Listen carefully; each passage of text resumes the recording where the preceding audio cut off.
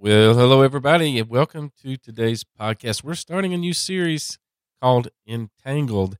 Yep, going to be talking about marriage. Come on back for week number 1. Hello there, and welcome to the Believers Church Podcast. A podcast about real people, real problems, and real answers. Podcasting from the beautiful East Tennessee mountains. Here's your host, Pastor Mike Friday. You know, most every couple that gets married discovers there's good news and there's bad news about getting married. The good news is after the wedding, there is the honeymoon. The bad news is after the honeymoon, there is the marriage. And if your marriage is anything like mine and many others, then you can not only remember the first fight you ever had with your spouse, but you can probably remember it happened so much quicker than you thought it ever would. You know, the vast majority of marriages have at least some conflict. Only 16% of couples who are married report little conflict. 22% of married couples say they have a lot of conflict, and 60% say they have a moderate amount of conflict. In other words, over 8 out of 10 marriages report some level of conflict. And that really shouldn't surprise anybody for one simple reason: no two people are exactly alike. Everybody's different in some way, and the greatest differences of all are really between a man and a woman. You know, ships a lot of times are characterized by being female. There was recently a group of computer scientists who were all male announced that computers should also be referred to as female. They gave the following reasons as to why. You ready? Here we go. Number 1, no one but the creator understands their internal logic. Number 2, the native language they use to communicate with other computers is incomprehensible to everyone else. And they said, even your smallest mistakes are stored in long-term memory for later retrievability. And then they said, as soon as you make a commitment to one, you find yourself spending your whole paycheck on the accessories for it. Well, that's kind of funny, but there was another group of computer scientists who were all female, and they gave reasons why computers should be referred to as male. Here's their reasons. You ready? They said they have a lot of data, but they're still clueless. They also said that they're supposed to help you solve problems, but half the time they are the problem. They also said, as soon as you commit to one, you realize that if you'd waited a little longer, you could have obtained a better model. Then they said, in order to get their attention, you have to turn them on. Yeah, there you go. The truth is, men and women are different, and differences create this conflict, and conflict creates friction. And that conflict is friction. It's got to be monitored. It's got to be managed if a marriage is going to hold. So we're in this series, and we're calling it Entangled, because when people get married, they're entangled. And the most important part of marriage is in the beginning stages, is that God is the one who brings you together with your mate. He ties the knot. You see, God is the one who should bring the man and woman together, and both of them should have God as the number one priority in each of their lives. But even the most secure entanglement in the world cannot hold together with this tense rope, because when a rope gets tense and it rubs together with something else, it's going to fray. And when it frays, it's going to get worn, and it's going to become untangled, and it will break. And the number one cause of fraying in a rope is friction and this tension. So I'll tell you what I've learned about tension in my own marriage. Okay, how's that? Many times it's not caused by what you do. It is just caused by what you are. Now, I don't want to stereotype at all, but you can see how your somewhat natural interest as a man or a woman, your life experiences, the things you gravitate toward, may influence your relationship in a marriage. I can relate to the guy whose wife told him she wanted to bake a cake, and he begged her to let him go to the grocery store and get the ingredients. He came home with 1 carton of eggs, 2 bags of flour, 3 boxes of cake mix, 4 sacks of sugar, and 5 cans of cake frosting. His wife looked up at the ceiling and said, I never should have numbered the list.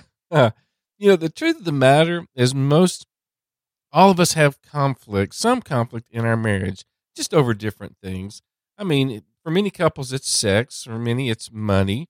For many couples, it's sports. For a lot of others, it's communication, either too much of it or not enough. So the issue is not whether or not your marriage is going to have conflict. The issue is how are you going to respond to it and how are you going to resolve it. Let me tell you something I've learned in just decades of being a pastor. Every couple wants their marriage to work out before the wedding, but a lot of couples don't want to work on the marriage after the wedding. Today, more and more couples choose not to work out their problems, but to walk out of the marriage. I see a lot of men today, they just want to treat their marriage like a car. They want to drive it until it breaks down and then trade it in for another model.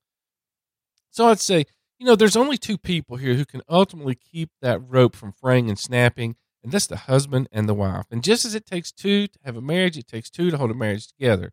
Now, in 1 Peter chapter 3, if you have your Bibles, turn with me to 1 Peter chapter 3. We have a disciple who we know was married because Jesus healed his mother-in-law of a fever. His name was Peter.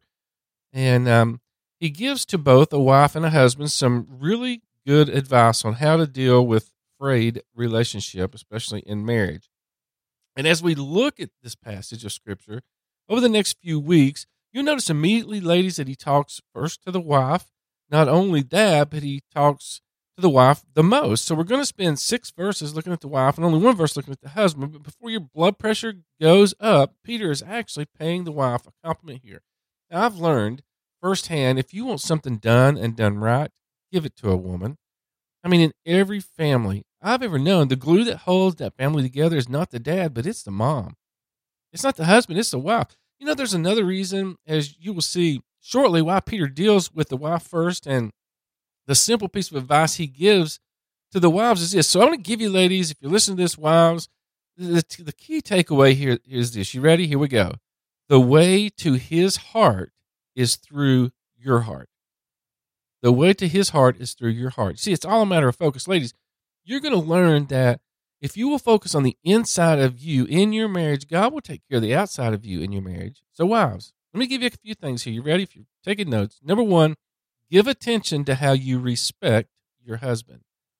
Give attention to how you respect your husband. 1 Peter chapter 3, verse 1 says, likewise, wives, be subject to your own husbands, so that even if some do not obey the word, they may be won without a word by the conduct of their wives. Now, there are 2 things that we have to address, I think, really immediately out here. First of all, is the situation here. Paul is referring to a wife who is a believer, but her husband is not. Now, a little known fact about Christianity and the church is that for most parts, it's been a movement of women more than men. Of the evangelical Christians in America, 53% are women. Back in the day, it was very common for a woman to come to faith in Christ before her husband did. Or in many cases, a woman would become a believer while she was still single and then end up marrying an unbeliever. So you have the situation here where the wife is by default the spiritual leader in the relationship. That's kind of true today, right? Think about it. I mean, if one parent brings a child or children to church today and one parent stays home, which parent is more likely to come with the children? The mother.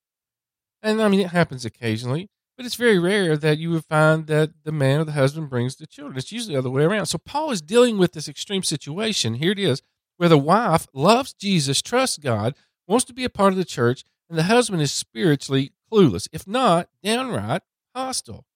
So when you got one partner in love with Jesus and another partner that couldn't care less, you're going to have some serious major conflict, friction, fraying.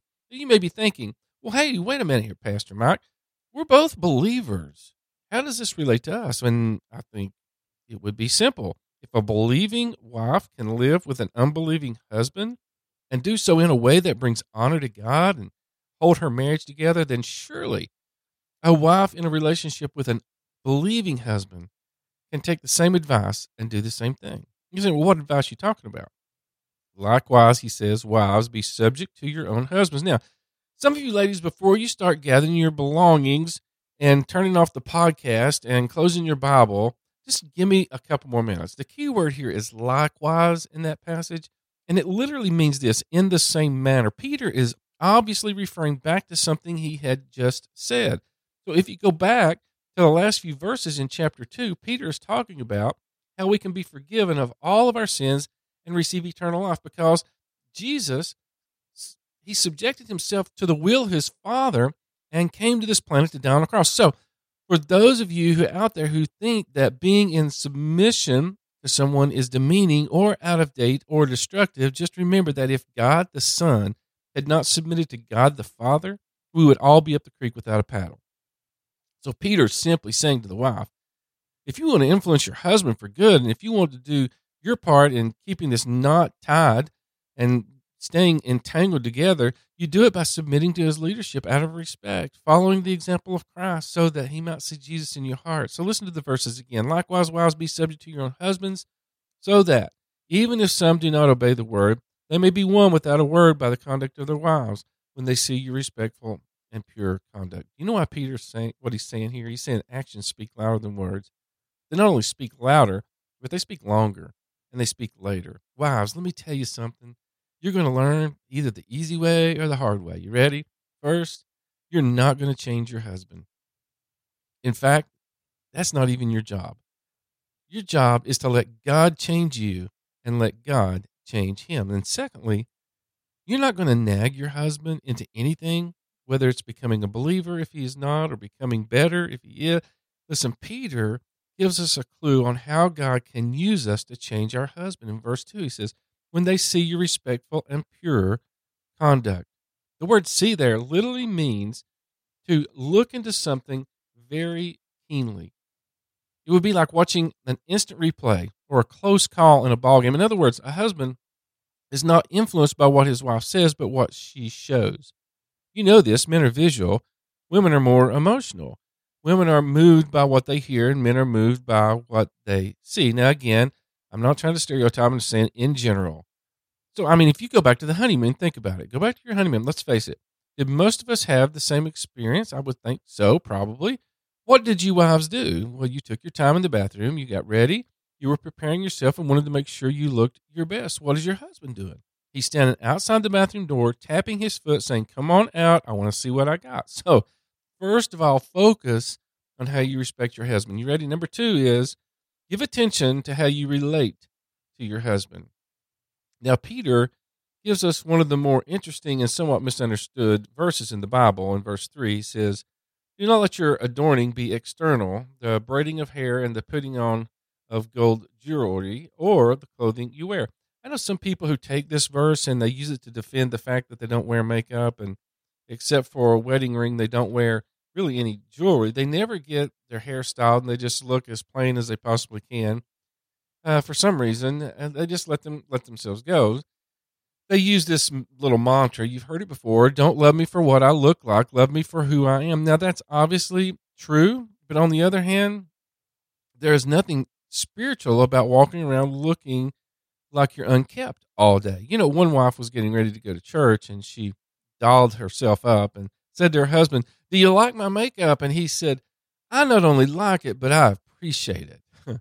Indeed, the people who interpret the verse like this, they're not really consistent. Let me tell you why. Because if you're not supposed to braid your hair or wear gold or jewelry, then if you read the rest of the verse, women shouldn't wear clothes either. Now, Peter's point is simply real beauty is not what is on the outside, but it's what is on the inside. And there's 2 kinds of beauty, we have to admit. There's the physical beauty of the body and the spiritual beauty of the heart. I don't care how much plastic surgery you have or how much you exercise or how well you take care of yourself. Ultimately, all of us, this physical beauty of the woman and the physical handsomeness of a man, it's going to fade away. Somebody put it this way: beauty is only skin deep, but ugly goes to the bone. Beauty simply fades away, but ugly holds its own.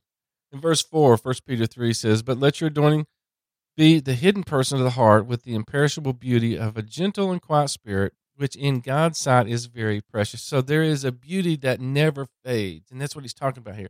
There's a beauty that never grows old. It's never tarnished with gray hair, or false teeth, or wrinkled face. And, you know, weather doesn't decay it, and time doesn't age it. And this is a beauty that gets lovelier and lovelier and more beautiful, looks better, smells nicer, tastes sweeter with every passing day. It's the beauty of a quiet and gentle spirit that trusts God, walks with God, and radiates the very love of God and is confident in who she is. Ladies, the heat that is generated by a quiet and gentle spirit that shows a husband respect and love, tender affection, and a submissive spirit can melt the coldest heart. Number 3, give attention to how you respond to your husband.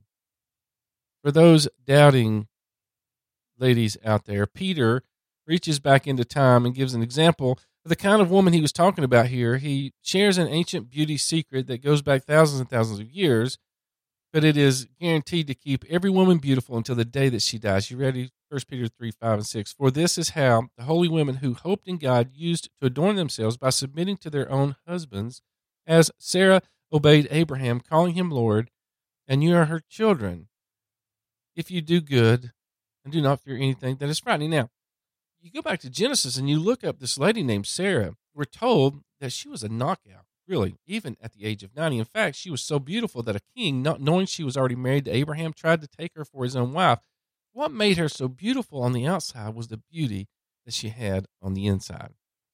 And what got everybody's attention was, again, the way she responded to her husband's leadership with a quiet and gentle spirit, with an attitude of submission.